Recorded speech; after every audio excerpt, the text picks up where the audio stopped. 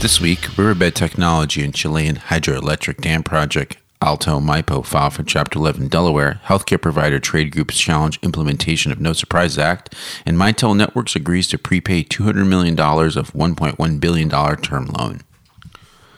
Hello and welcome to the Reorg Podcast, where we bring you the latest developments in high-yield, distressed debt, and bankruptcy. I'm David Zupkis. Julian Boulon will be joining me for the Week in Review. For this week's deep dive, we have a replay of a recent installment in our webinar series in which Reorg and a panel of experts discuss recent trends in middle market DIP structures and financing terms, as well as expectations for future developments. It's Friday, November 19th.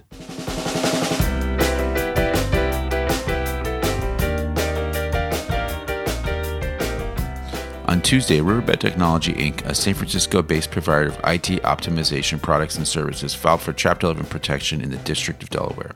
The debtor's proposed restructuring plan would eliminate approximately $1.1 billion of Riverbed's existing funded debt, provide Riverbed $100 million of new equity capital, and pay all trade, vendor, and employee obligations in full. First lien lenders would receive a combination of new preferred stock and a $900 million exit facility, and second lien lenders would receive 100% of reorganized equity subject to dilution. An ad hoc group of lenders holding a supermajority of its funded secured debt would be providing the $100 million in new money in exchange for convertible preferred equity.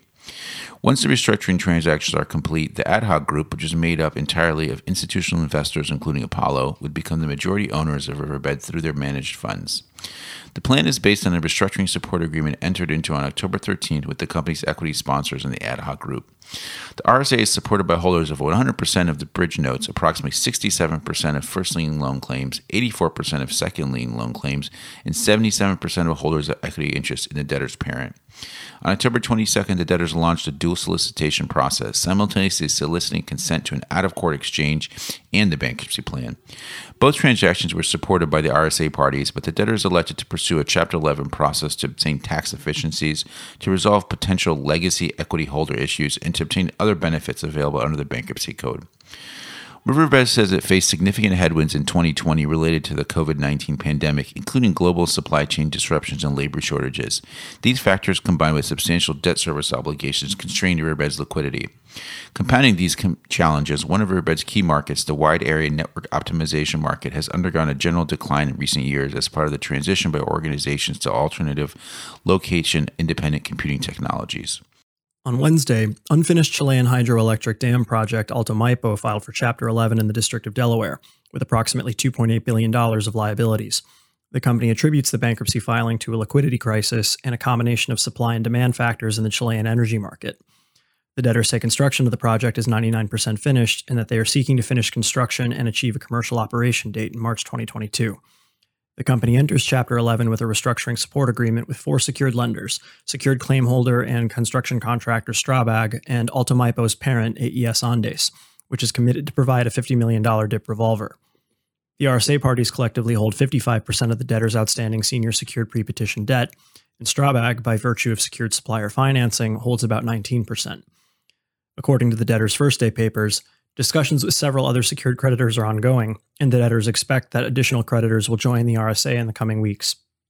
According to filings, the post-effective date capital structure would consist of a super priority exit facility to pay off any outstanding amounts under the $50 million DIP revolver, about $1 billion of first lien debt in the form of senior loans and notes, about $995 million in second lien secured loans, and intercompany payments to be paid in the form of a shared services loan. The second lien loan and shared services loan would be convertible into equity beginning in 2042. The obligations of the pre-petition senior secured term lenders, secured swap counterparties, and of Strabag under its construction agreement would be satisfied by the new first and second lien debt. General and secured claims would not receive any distributions, and existing equity would be canceled, provided that AES Andes would receive 100% of reorganized equity, subject to dilution by future conversion of the second lien debt and shared services loan. Judge Karen Owens on Thursday granted the debtors requested first-day relief, including consensual use of their senior lender's cash collateral. An interim DIP hearing is scheduled for Monday, November 22nd at 1:30 p.m. Eastern, and the second-day hearing is scheduled for December 20th at 10 a.m. Eastern. Two trade groups representing healthcare providers have filed lawsuits against the Department of Health and Human Services, the Department of the Treasury, and the Department of Labor and their respective heads, challenging the interim final rule Part 1 and Part 2 released in connection with the No Surprises Act. The No Surprises Act prohibits patients from receiving surprise medical bills when seeking emergency services or certain services from out-of-network providers at in-network facilities. The litigants seek to vacate provisions in the rules stipulating that median in-network rates or the qualifying payment amount under the rules should be the presumptive appropriate out-of-network amount owed. According to the lawsuits, Congress intended that arbitrators considering billing disputes should also consider factors such as quality of outcomes, market share of parties, and patient acuity when determining the appropriate out-of-network rate. On Tuesday, November 16th, the Association of Air Medical Services, or AAMS, a trade association representing over 93% of air ambulance providers in the U.S., filed an action for declaratory and injunctive relief in the D.C. District Court, asserting that the interim final rules are inconsistent with the statute's text and purpose and imposed through administrative fiat policies that Congress expressly considered and rejected. According to AAMS, the interim final rules undermine the No Surprises Act's independent arbitration provisions by deeming the qualifying payment amount, or QPA, determined by plans and insurers to be presumptively dispositive in any out-of-network payment dispute and requiring the arbitrator to select the offer that is closest to that amount. To rebut this presumption under interim final rules, AAMS says the provider must offer information that clearly demonstrates that the QPA is materially different from the appropriate out-of-network rate.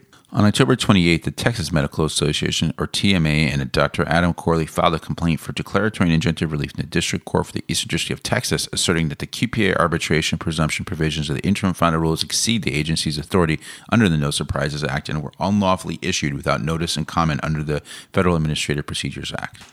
According to TMA, the rebuttable QPA presumption will unfairly skew arbitration results in payers' favor, granting them a windfall they were unable to obtain in the legislative process, and would undermine providers' ability to obtain adequate reimbursement for their services to the detriment of both providers and the patients they serve. A bipartisan group of more than 150 lawmakers also sent a letter to the departments involved, asking them to amend the interim final rule to align the law's implementation with the legislation Congress passed. On the other hand, two Democratic lawmakers, as well as a group of more than 60 organizations representing unions and employees, also sent letters applauding the interim rule. An official with the Employee Benefits Security Administration has also defended the rules. Mitel Networks disclosed to lenders during a private call on Monday that it will prepay $200 million of its approximately $1.1 billion first lien term loan as part of a plan to spend $450 million to reduce debt with proceeds from its strategic partnership with RingCentral, according to sources. The Canadian IT services company made the announcement during its third quarter earnings update call, on the heels of RingCentral's announcement on November 9th that it would pay up to $650 million to be Mitel's exclusive UCaaS partner and acquire certain intellectual property rights as well as patents covering network and call management, as well as security and infrastructure. Mitel's first lien lenders received a notice stating that the $200 million prepayment would be made on Wednesday, November 17th, the sources said. Mitel's first lien term loan rose this week to around 98 cents, up from the high 80s as of November 8th, according to Solve Advisors. The company's $260 million second lien loan due 2026 also rose into the low 90s this week, up from the mid-70s as of last week. Mitel has yet to announce the timing for making the remaining $250 million in deleveraging payments, but is expected to fund the amount using proceeds from selling RingCentral shares it received in the transaction, the sources said. The company has also not disclosed if all of the proceeds will go toward repaying just the first lien or how it would reduce its debt load beyond repaying the first lien, but it could use some of the funds to repurchase the second liens at a discount, according to sources.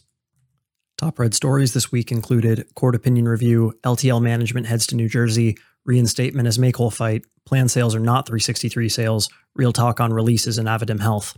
Litigation coverage, Aldrich Pump ACC says debtor's estimation proposal violates claimant's jury trial rights, would delay Chapter 11 process for years.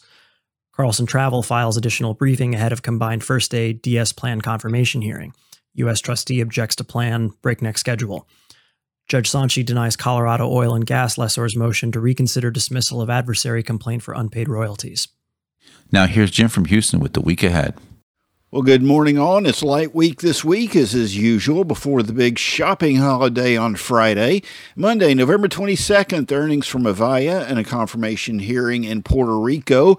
November 23rd, a sale hearing in Lime Tree Bay and Puerto Rico confirmation hearing again. Plus a hearing in PG&E and stay relief hearing in Basic Energy. Wednesday, November 24th, hearing in Basic Energy again, another one in LATAM Airlines, and that is all she wrote. Happy Thanksgiving, everyone, and back to New York. For this week's deep dive, we have a replay of a recent installment in our webinar series in which Reorg and a panel of experts discuss recent trends in middle market dip structures and financing terms, as well as expectations for future developments. All right, I think we're ready to go. Good morning. I'm David Zubkis, a legal analyst for the America's Middle Market product at Reorg. As you all know, today we're going to be discussing emerging dip financing trends in the middle market space. Before we get started, I'd like to introduce our panelists for today's webinar. From Gibbons PC, we have Dale Barney and Michael Lubin. Dale's a director in Gibbons Financial Restructuring and Credit Rights Group, where he represents both secured and unsecured creditors and handles a wide variety of general commercial corporate securities litigation. He's worked on a number of notable cases, such as Lyondell, Molly Corp, Westinghouse, Strauss Discount Auto, Hovinsed, and more recently, Lime Tree Bay and GeoKinetics. Michael is a director in Gibbons Corporate Group and a member of the Distressed Situations team. In addition to working on debtor financing, he specializes in real estate financing, UC matters, and cross-border transactions, and has worked on notable matters such as the Moralo Company and United Gilsnite Laboratories Chapter 11 cases. He's represented the state of New Jersey as a creditor to Atlantic City for emergency financing, and has represented a debtor in consensual workout and foreclosure of the penthouse condo unit in the Billionaires Building in Manhattan for a record $36 million sale. From Berkeley Research Group, we have Christopher Kearns and Rick Wright. Chris is a managing director at BRG and is the co-head of their corporate finance practice and has extensive restructuring experience, having served as the CRO and advisor for various debtors over the years, as well as the financial advisor in numerous creditor rights matters. Chris has also worked on a number of notable matters as a testifying expert, including Lyondell, Momentive, Caesars, Nortel, and more recently, Brazos, Hertz, and Peabody. And Rick is a managing director at BRG and specializes in corporate restructurings, M&A, restructuring-related litigation, and specialized bankruptcy matters. Rick has worked on such notable matters such as Maxis Dean Foods, Brookstone, Betsy Johnson, Speedcast, Marant, and Calpine. I'd also like to add that before we start, if you would like to access this webinar again, a replay with slides will be available on the Reorg Media page later today for Reorg clients. So now we got formalities out of the way. Let's get started. As we discussed before, we'll be taking a look at recent trends and dips in the middle market and are going to be hitting a number of issues like what exactly constitutes the middle market space, what kinds of lenders are operating in the space, recent trends and dip terms, and how GUCs are making out through all of this. We'll be answering questions at the end, so please feel free to submit your questions anytime using the Q&A widget located at the bottom of your screen. Dale is going to start us off with a discussion of what actually constitutes the middle market space. So Dale, you could take it away. Thanks, David, and good morning, everyone. Thanks for joining us. The four of us, along with the Reorg folks, talked about exactly what the parameters of what everybody calls the middle market are. And we kind of came to a consensus that it's debtors with annual revenues in the $100 million to $500 million range. These size companies range across many industries, and they tend to be thinly capitalized or lack sufficient hard asset value as compared to larger companies. And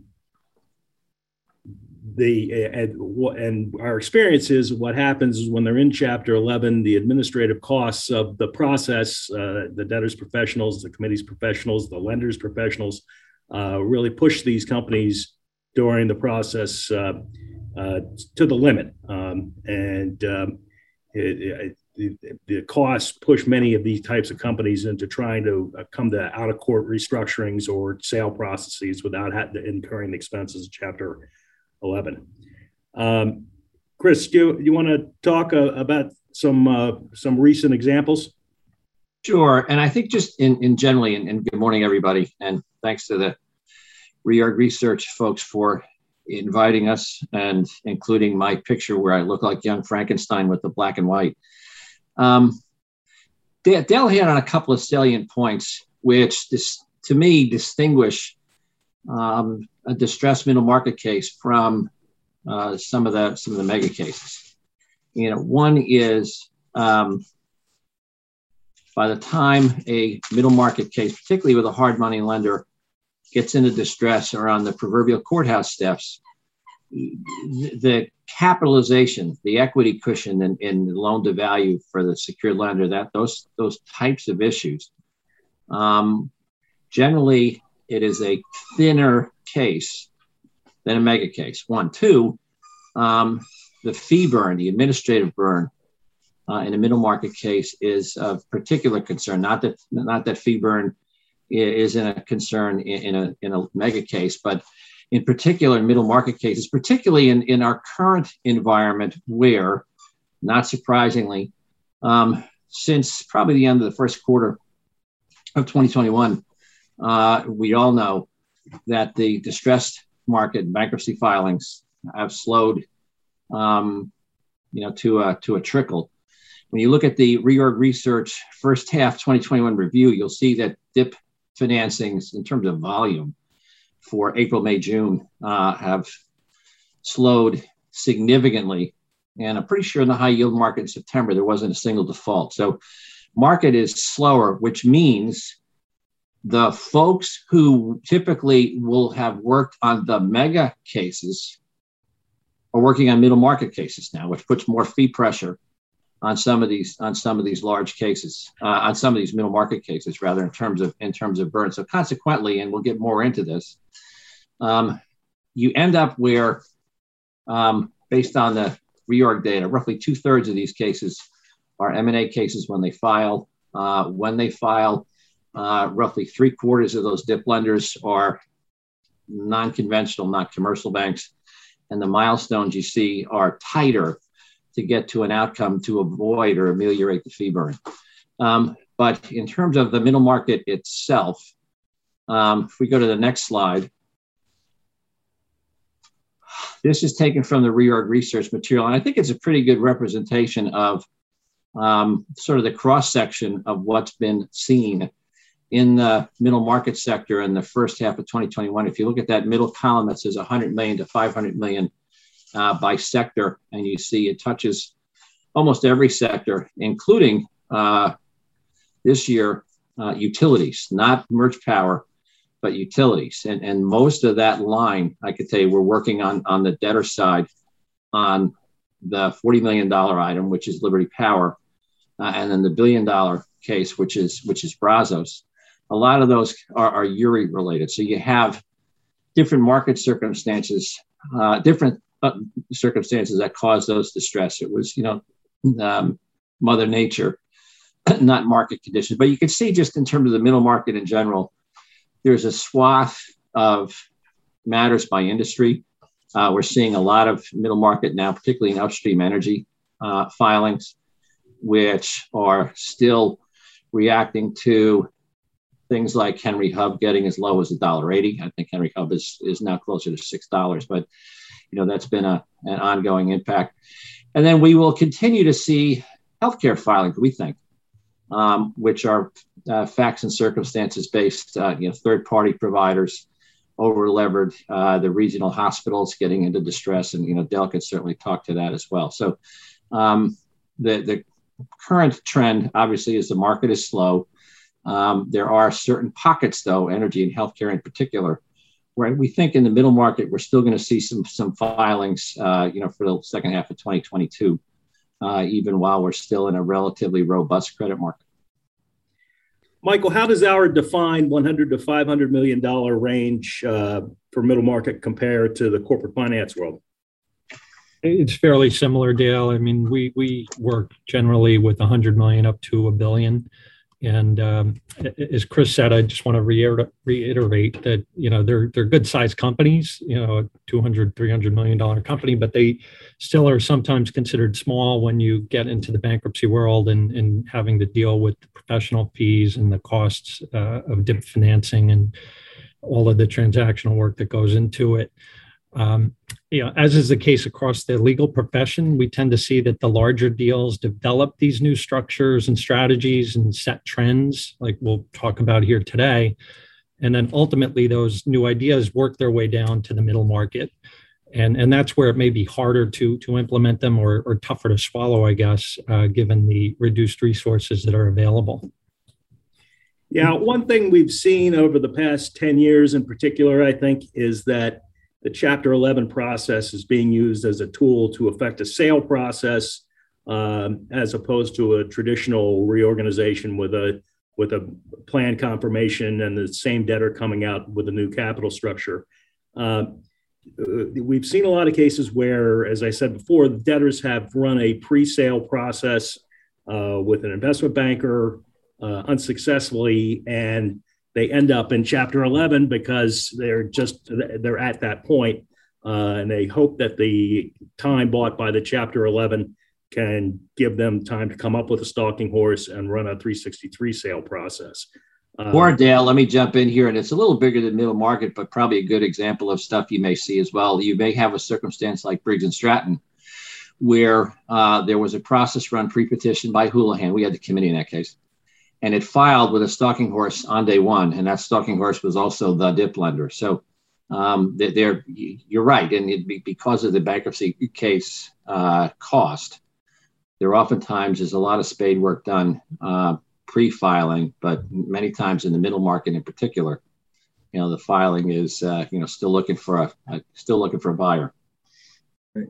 So because of the tightness of a lot of these cases and the milestones that are in place, we'll talk more about later. So budgeting and pre-bankruptcy planning is particularly important here, where you have those kind of tight milestones, which have continued to tighten up in the last 6-12 months.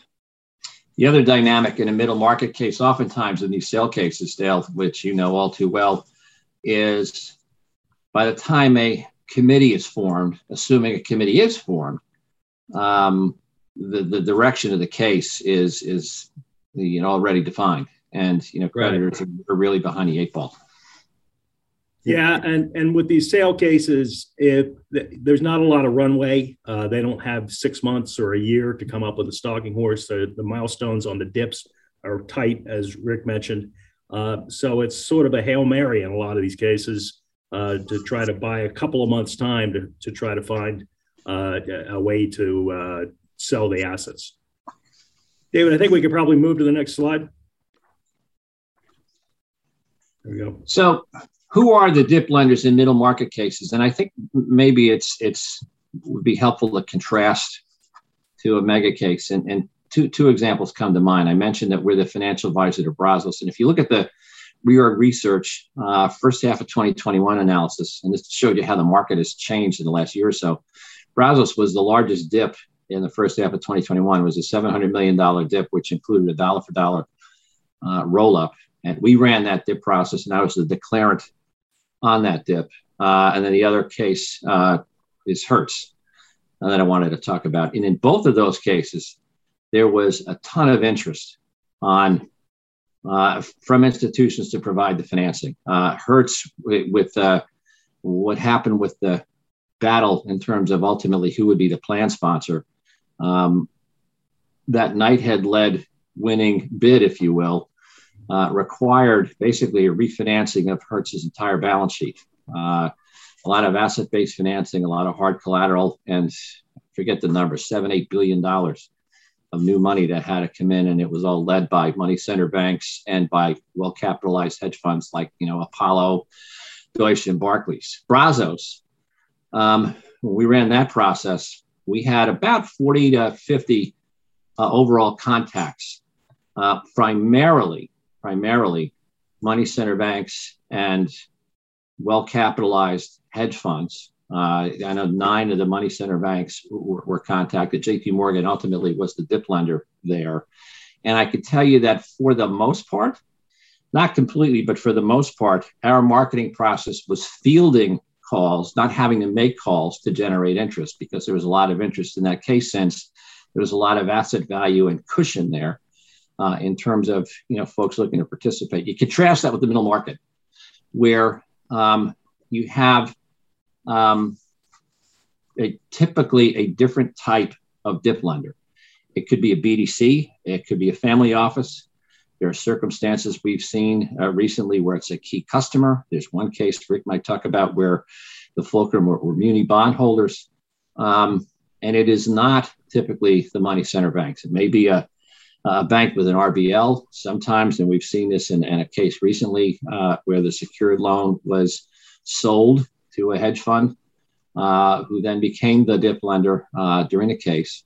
And there's a good chart in that reorg first half summary, which shows for the 2021 DIP facilities by lender type, that 70 to 80% of those DIPs, the lender is either the pre-petition secured creditor for either defensive or offensive reasons or both, or the sponsor, again, to protect interests. And there are a couple of instances, Briggs and Stratton I mentioned, where the DIP lender is also the stalking horse bidder. So that who is the DIP lender on these middle market cases is very different than the mega cases. And a lot of what drives this is facts and circumstances based. Look, every bankruptcy case, there are facts and circumstances that have to be considered, but it's more accentuated, I think, in a middle market case where specific facts and circumstances really drive who the DIP lender is and the direction of the case. And if you look at some of these bullets, this is a pretty dense slide, but some of this maybe is self-evident where because there isn't a lot of equity cushion, or maybe not any in the asset base, you typically don't see priming DIPs in the middle market.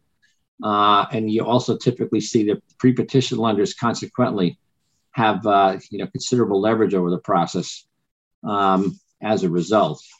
And because of that, and we'll get into that on pricing, you see some differences between middle market and mega cases on pricing, on fees, on tenor, and those sort of issues. You typically don't see RSAs in the middle market, but I wanted to mention that in terms of, so it's the way I think of it, something of an analogy. In a mega case, you'll see rights offerings very often, where the backstop parties will get all kinds of goodies for providing the capital, discount on equity pricing, backstop fees, and the like. And the market, folks look to market comps, going back to Peabody and even earlier in various jurisdictions on what can you get as a backstop party for fees and discounts. I think that's analogous in the DIP market, particularly in the middle market for DIP lenders, in terms of what's happened in other cases. How does that pricing work, and what is a comp that I as a DIP lender can use to be as aggressive as possible as I price this loan? So talk about pricing, for example. A lot of times these middle market borrowers have higher coupons and costs than the larger caps anyway, because there's, as Chris said, a different type of lender. When we look at our comps, with a lot of these middle market lenders, firms like Guggenheim, Apollo, Fortress, BDCs and boutique investment banks are much more common. And oftentimes it's a party that had bought the pre-petition debt ahead of the bankruptcy for this specific purpose of controlling the bankruptcy, maybe provided as a stalking horse out to a platform company or something, or a strategy such as that. And there often are not bonds in many of these cases. So as was said previously, a lot of times the gooks are the trade haven't been involved in any pre-petition type of discussions, including the possibility that a sales process might have been run. The Muni case that Chris referred to as a recent case, Carbon Light. That was a real complicated one because there were 4 different silos of assets, and one of them had municipal bonds. So the municipal bondholders ended up funding a DIP just for that portion of the case. But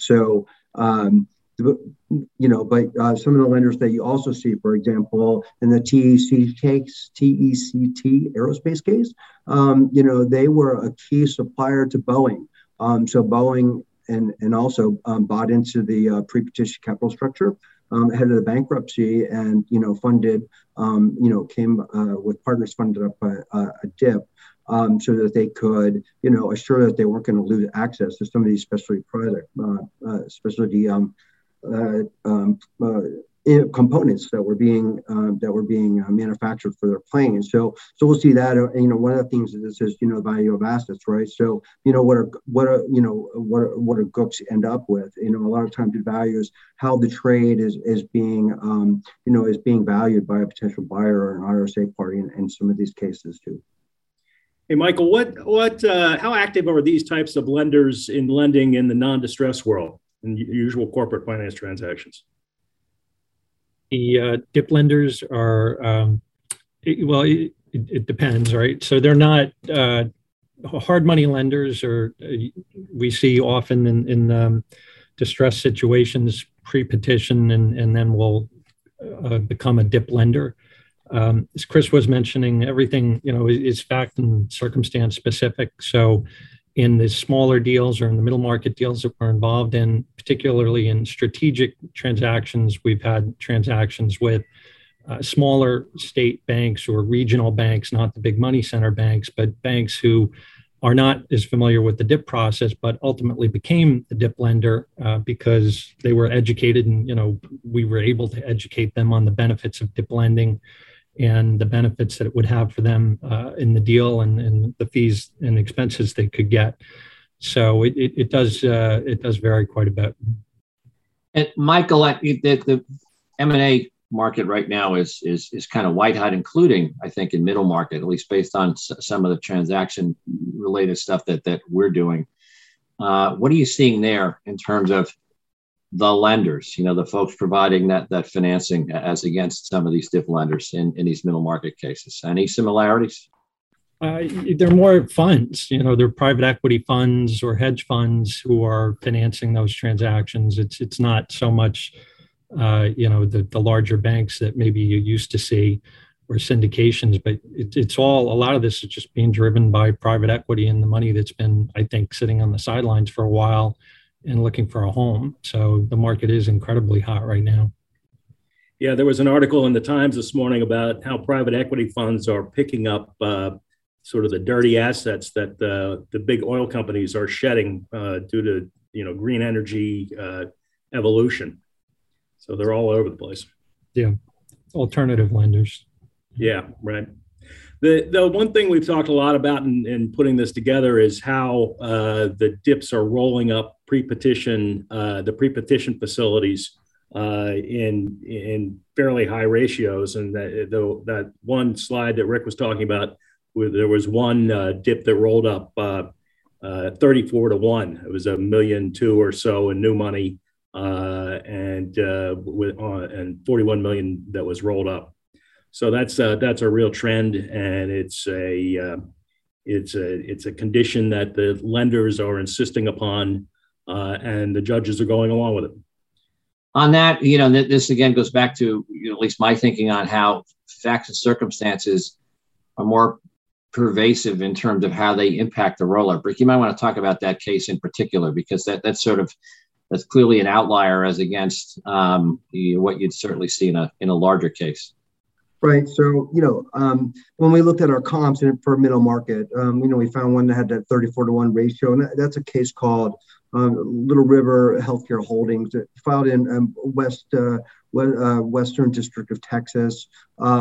It's a small case. They didn't need a lot of liquidity. It was a litigious case. They were in some litigation with the third-party payers. They're a healthcare entity, the pre-petition lender, wasn't willing to fund the company, without being put into bankruptcy, and that would, force a settlement in the litigation. And then I believe there was an exit through a stalking. So this is a company that didn't necessarily need a lot of equity, a lot of liquidity. They asked for up to 11. Only a couple million got funded, and but there was $40 million in pre-petition debt that got rolled up. So that's why you see the big ratio. So a lot of these are companies that filed maybe even closer to a two-party dispute, specific reason, particularly litigation, where there really wasn't any other interest from lenders to be able to prime the secured lender or willingness. So they were able to roll up that debt, and the judge went ahead and approved the roll up, as it was the best pricing alternative the company had. So on roll-ups, a couple more things I think I'd add. If you look at the reorg research study for the first half of 2021, the number of cases that have roll-ups now versus pre-COVID, it's not terribly different. But again, when you look at the roll-ups and you look at the ratio, 1-for-1, 2-for-1, 34-for-1, when you get to these ratios that look like outliers, is the example we just gave, you really need to get, as an advisor, you really need to get to the next layer of facts and circumstances on what gave rise to that roll-up. Because I think we've started out in roll-ups in general, Dale, seeing maybe 1-for-1 on new money, and then it's changed to 1-for-1. There's a case now, Rockdale Marcellus, that just filed where the roll-up is 2-for-1, and it's a bit all over the place. There are times where I think a DIP lender will look at what's been done in other jurisdictions in terms of roll-ups, in terms of what's custom, what's quote market. And that's all fine and good. But again, you need to get to facts and circumstances. There is an overarching issue, though, and Rick just touched on it, that you see quite often in these kinds of cases, which is, and I think you may want to talk about this with Limetree and Judge Isger, Dale, where you have a court who looks at some of these DIP terms, including roll-ups and pricing, and while not being happy, if you will, with those preferred terms, there are oftentimes the bench will look at it and feel that since there's no other alternative, they have no choice but to approve. Maybe there's some pruning on terms, but you'll still end up with that DIP being approved. So what thoughts there, Dale? Yeah, I think, Limetree is an interesting case because it's the oil refinery on St. Croix that was run by Hovensa for many years. That was a joint venture between the Venezuelan National Oil Company and Hess Oil. It was one of Leon Hess's pet projects back in the 60s and the 70s. And Hovensa was itself, sorry? I'm sorry, so were the Jets, one of his pet projects back then, but we don't. Well, similar results, right? There were all sorts of issues with deferred maintenance with the plant, and the fact that it's on a small island in the Caribbean makes maintenance difficult and expensive. But anyway, it was sold out of the Hovensa Chapter 11 to a private equity group that's been running it and put $4 billion into it over the past 4 years or so. And they tried to bring it online in the spring, and they started up, and it ran for a couple of months. And then they've had a series of environmental problems at the site. My client was doing the wastewater treatment there, and they started the plant up, and they had another environmental foul. It was an oil release that sprayed oil over my client's facility as well as a neighboring residential area. There are a bunch of class action lawsuits that have been filed. So they shut it down, and now they are Baker Hostetler represents the debtor, and they filed a case. They've got a sale procedures order in place, but to date they don't have a stalking horse, and it's difficult it's a difficult case to find a buyer for, because for a lot of external reasons, certainly one being what I just mentioned, is that the oil business, the oil refining business is being downsized somewhat and modified, and it's just an expensive facility to run. But the judge in that case, I think he would look askance at some of the terms, but saw that it's a sort of a no-win situation, because you can't shut this oil refinery down. It's a big supplier to the region, and it employs it's next to the government. It's the biggest employer on St. Croix, I think I've heard.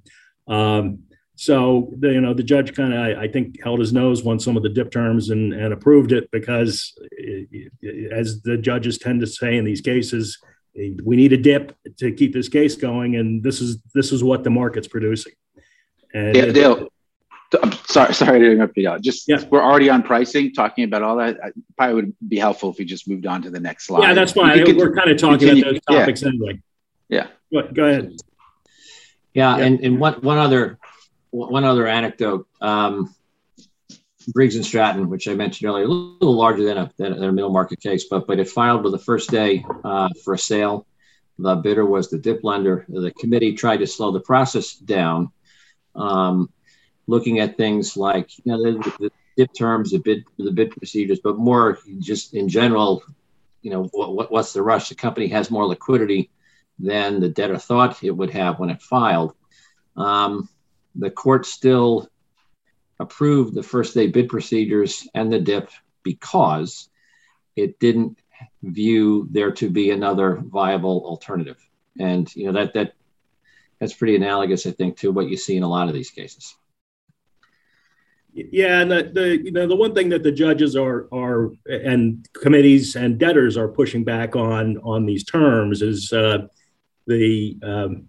aside from the expense of the facilities, that lenders often try to get new collateral, liens on collateral that was not part of the pre-petition collateral, and liens on subchapter 5 causes of action.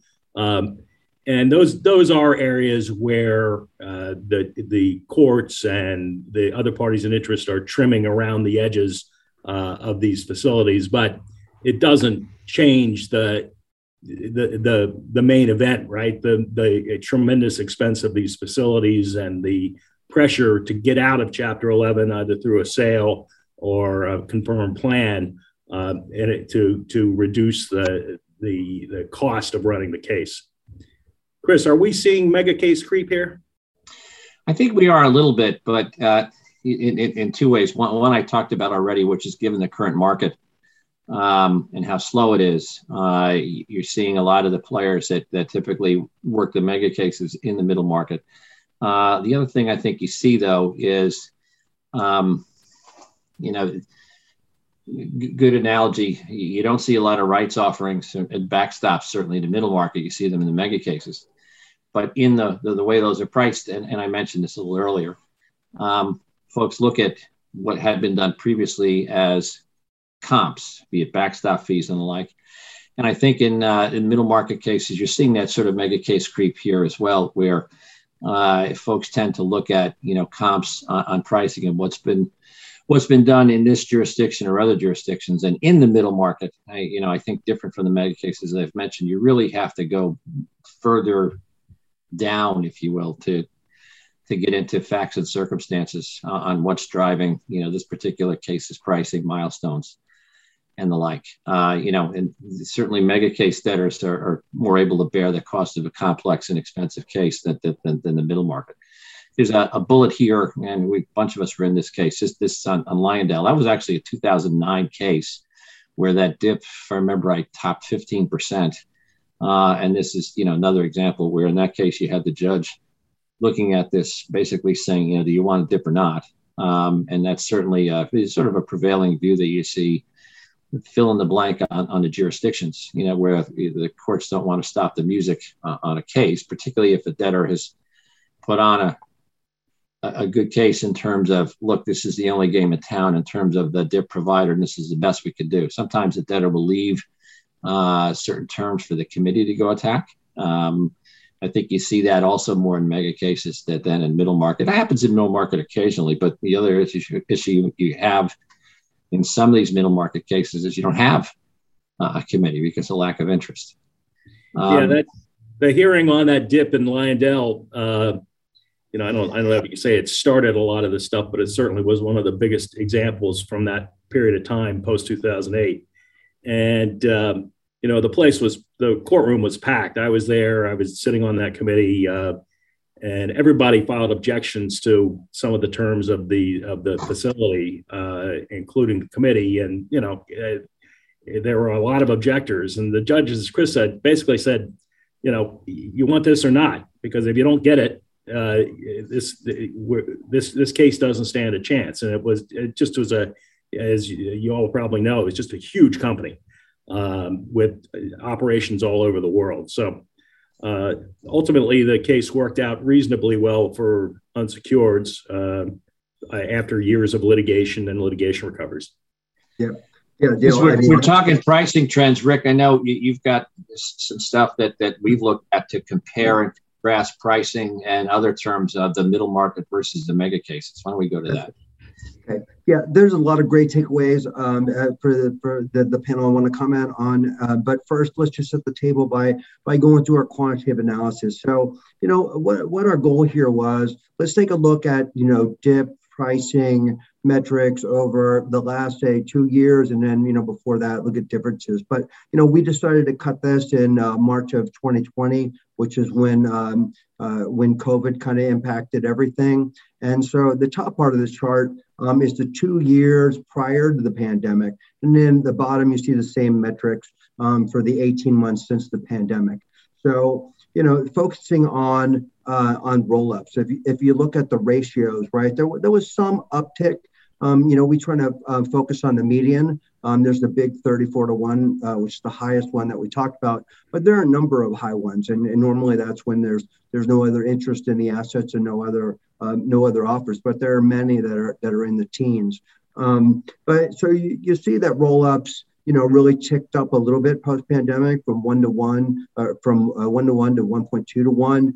Now they are down the last 6 months, this is in the recent reorg report, to about 1.1, right? So a lot of that is, kind of hysteria of the mass amount of filings that, happened in the first 6 months after COVID, the retail and many of the other big ones. So, one thing we want to look at was pricing, right? So if you look at the median, you're at L750, L plus 750, and so rates have gone up about 50 basis points based on L. Based on prime and fixed rates are about the same. Now, just note that all these dips, and there's over 200 in the pre-pandemic analysis. 64 of those had roll-ups, and many of these just based on L, some just based on a fixed rate. They don't all have all of these rates. So these are just the ones that have those rates. And so, when you look at the pricing creep up based on L, which is, a lot of times the best alternative for a borrower, you have to also be thoughtful about, where LIBOR has gone, right? So LIBOR, in January of 2020, it was 1.7. And, so now, 30-day LIBOR, is less than, 25 basis points, right? So it's gone down, significantly, more than 1%, which would give some savings to debtors. But note that a lot of these deals, both pre-pandemic and post, have a LIBOR floor built in. So, you don't get to, a borrower wouldn't take advantage of low LIBOR if they still have a 1% floor. Pre-pandemic, of course, it was higher than that. And it was, back in an earlier cycle, when we first started seeing LIBOR floors be put in, and probably the 11, 12, 13 period when LIBOR dropped at that point as well. It's not on here, but we also looked at tenure, right? Because we've talked a lot about milestones. So what we have seen is about a 10% decrease for middle market in terms of a DIP tenure, right, which often coincides with milestones. So, it was about 6.5 months. Now it's down to a little, under 6 months. So they've tightened up about 6%, and that makes sense to us based on what we're seeing in the market. You look at some of the low, a lot of facts and circumstances here. You look at the low cases. It usually just means there wasn't a lot of debt in their pre-petition in terms of what they rolled up. Another thing that they do, and Dale made the point on the earlier slide about stuff that's in DIP agreements, and they try to grab extra collateral and avoidance actions. I think a DIP lender knows that there's once a committee seated, they're going to have to give some things up. Another thing they try to do is, charge a higher interest rate, put in a much higher coupon rate, and charge that on the rolled up piece too. And a lot of times they do get that, but a lot of times when the new money portion is much smaller, they only get it based on what the new money is. It all depends on a negotiation with the committee. I think a lot of these lenders ask for liens on the avoidance actions just so they have something they can give up in the negotiation. Yep. Because it's relatively insignificant. It's expensive to prosecute the causes of action. It doesn't happen until much later in the cases. I think it's more of a negotiating point for a lot of these people than something they really want, which is why they're willing to give it up easily. So two other comments to add on to Rick's observations on just the general trends in the pricing analysis from that slide. One, not surprisingly, in the COVID environment, milestones were shorter, in particular because, no shock, folks didn't really have a view on the end game and how long it would take to get to resolution. Hertz, if you look at that case, which ended up with $1 billion recovery of the equity, when it filed, bonds were trading in the teens. They ticked up. We were watching TSA activity, and then you had the second wave over the summer. So it was like a roller coaster. Same thing in the middle market. So the tenor being tighter isn't a surprise. But how does that affect pricing? It affects pricing because a lot of the DIP structures, of course, have commitment fees. Some of them have exit fees. And when you look at the rate of return to the DIP lender on an annualized basis, including those fees, the shorter tenor on those DIPs creates a higher ROI. And then the other thing is the hidden costs, to the extent that you have, and Rick mentioned this, a DIP with a LIBOR floor these days, with LIBOR being, 20 bips, give or take. There's a hidden cost there as well. Also, given these encroaching costs, right? These are going to have a significant effect on GUC recoveries, and which we're going to talk about, I think, in the next slide. Yeah, maybe we could flip over to that, David, because we're getting it's 11:45. Yep. So look, none of this bodes well for trade creditors in these middle market cases. In the big cases, the mega cases, the Brazos and Hertz of the world, and as Chris just mentioned, a big part of the unsecured debt is the pre-petition cap structure, bondholders and note holders. And by the time you get to a Chapter 11, and we saw this in Molycorp in particular, those holders are not legacy holders. They're people that have bought at a discount and in a lot of cases at a tremendous discount as the company's fortunes deteriorated. And they're looking for plan consideration in the form of stock in Newco or other tradable plan consideration, because that's the business that they're in. The general unsecured trade creditors and in the middle market cases tend to be much more trade debt that are looking for pure cash recovery. They don't want to hold stock in Newco and have to open a brokerage account to receive stock over time, although I've done that for clients in some of these cases. So none of this is good for the trade, because it means that there's because of the expense of the DIPs and the fees that are associated with it. It means that even if the company reorganizes, there's not a lot of cash, if any cash, left over, and you end up in a lot of the cases in the committee negotiating what amounts to a carve out at the end of the day just to get consent to a plan, which means a few cents on the dollar for unsecured creditors. Well, all that's true. So, I think a lot of times it does get back to agree 100%. None of this is on its face good, but a lot of time it comes down to the value of the trade. So there was a case that Chris and I were involved in recently. It was a Speedcast case. Speedcast was a company that didn't own satellites, but they had a technology and they served about half the cruise ships in the world, right? Getting your connectivity for the navigation as well as for the customers to have connectivity, right? So initially in that case, we were an out of the money creditor group. We're telling our committee that we're probably looking at less than a nickel in this case under ordinary circumstances. But there was another equity sponsor party that got interested. The value of the assets went up significantly.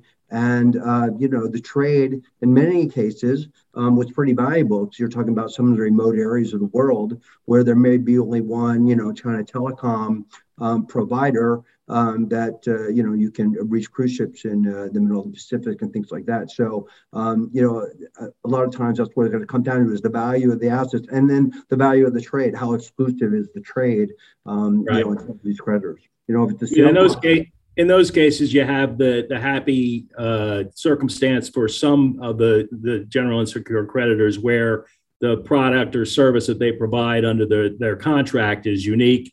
There's not an easily or they're not easily replaceable with a lower cost vendor, and those creditors may have their contracts assumed, in which case they get paid a cure. One trend we've seen over the past 10 years is debtors negotiating with vendors whose contracts are being assumed for a reduced cure amount. They'll come to the vendor and say, look, well, we want to assume your contract, but we can't pay the entire pre-petition portion as a cure amount, but we'll pay you 70%. And, my advice to clients in that circumstance is, take what you can get. You keep your contract in place, you keep making money from your relationship with this debtor, and you're getting paid a lot more than you're going to get paid just on the proof of claim. The last point that we added last night to this was, right, to add insult to injury in these cases, on top of the prospect of receiving a few cents on the dollar on your pre-petition proof of claim, trade creditors at the end of the day often get sued for a preference. And, a lot of times Michael or our other corporate partners will call me up and say, I just got a call from a client who filed a proof of claim in this case a couple of years ago, and they just got served with this complaint. And, in the middle, in bigger cases with bigger creditors, their in-house counsel tend to understand that that's in prospect in these cases. But smaller cases with smaller creditors, that may have an in-house counsel, but they really have never, if they've never been sued for a preference before, they get this, and the reaction is, wait a minute, I've lost $500,000 on this deal, and now I'm getting sued for the two payments that I got before the case was filed. So, it's not a happy conversation to have with those folks. So that gets back to, in middle market in particular, facts and circumstances based, because if you have trade credit where they're critical to a reorganization or to the new owner in a sale, the risk of getting hit with an avoidance action certainly goes way down. So sometimes, Speedcast is a good example in the creditor rights side of things. It's it's a fact and circumstances case where you're dealt a pretty good deck of cards, and that's really how trade fares in these cases. It's really facts and circumstances based on how critical they're going to be to the end game. Yeah, the good news on preference claims over budget. Yeah, the good news on preference claims is you can settle them reasonably, and clients still don't like writing a check, but you get the letter from the debtor or the liquidating trust that says, here's what you owe us, we'll take 95% of it. But our experience is you work the defenses and you come up with a reasonable compromise. And in some cases, as Chris mentioned, the part of the plan negotiation process is that there aren't preference claims brought at the end of the day, and that's a way to get cooperation from the creditors committee. So I think, David, that's about all we have on the slides. I don't know if you have any questions. No, thanks a lot, Dale. We're done with the slides, and I'm sure we could go on. There's always more to talk about, but I think we can get started on some Q&A. And I think our first question was about that I don't want to say, almost egregious, right? 34-to-1 roll up. And I think that you guys touched on this, but like, why would a court approve something like that? What's the justification for something like that? Well, we talked about this last night after we had our call with you guys. And, under the facts of that case, there were not any other secure creditors, and the DIP lender was the pre-petition lender that had the first lien position anyway. And so in that case, while it looks pretty outrageous, frankly, just when you look at the numbers, the reality of the situation was nobody was harmed by it, and that creditor, with or without the roll-up, would have had the first lien on the assets anyway. It wasn't priming itself. And there may have been reasons sort of structural reasons for putting everything into one facility. It's easier to administer. It makes the process more streamlined. And under those types of circumstances, judges will approve that because it makes business sense to do it that way. And as we said, that and the 16-to-1 in the post-COVID period really are outliers in that realm.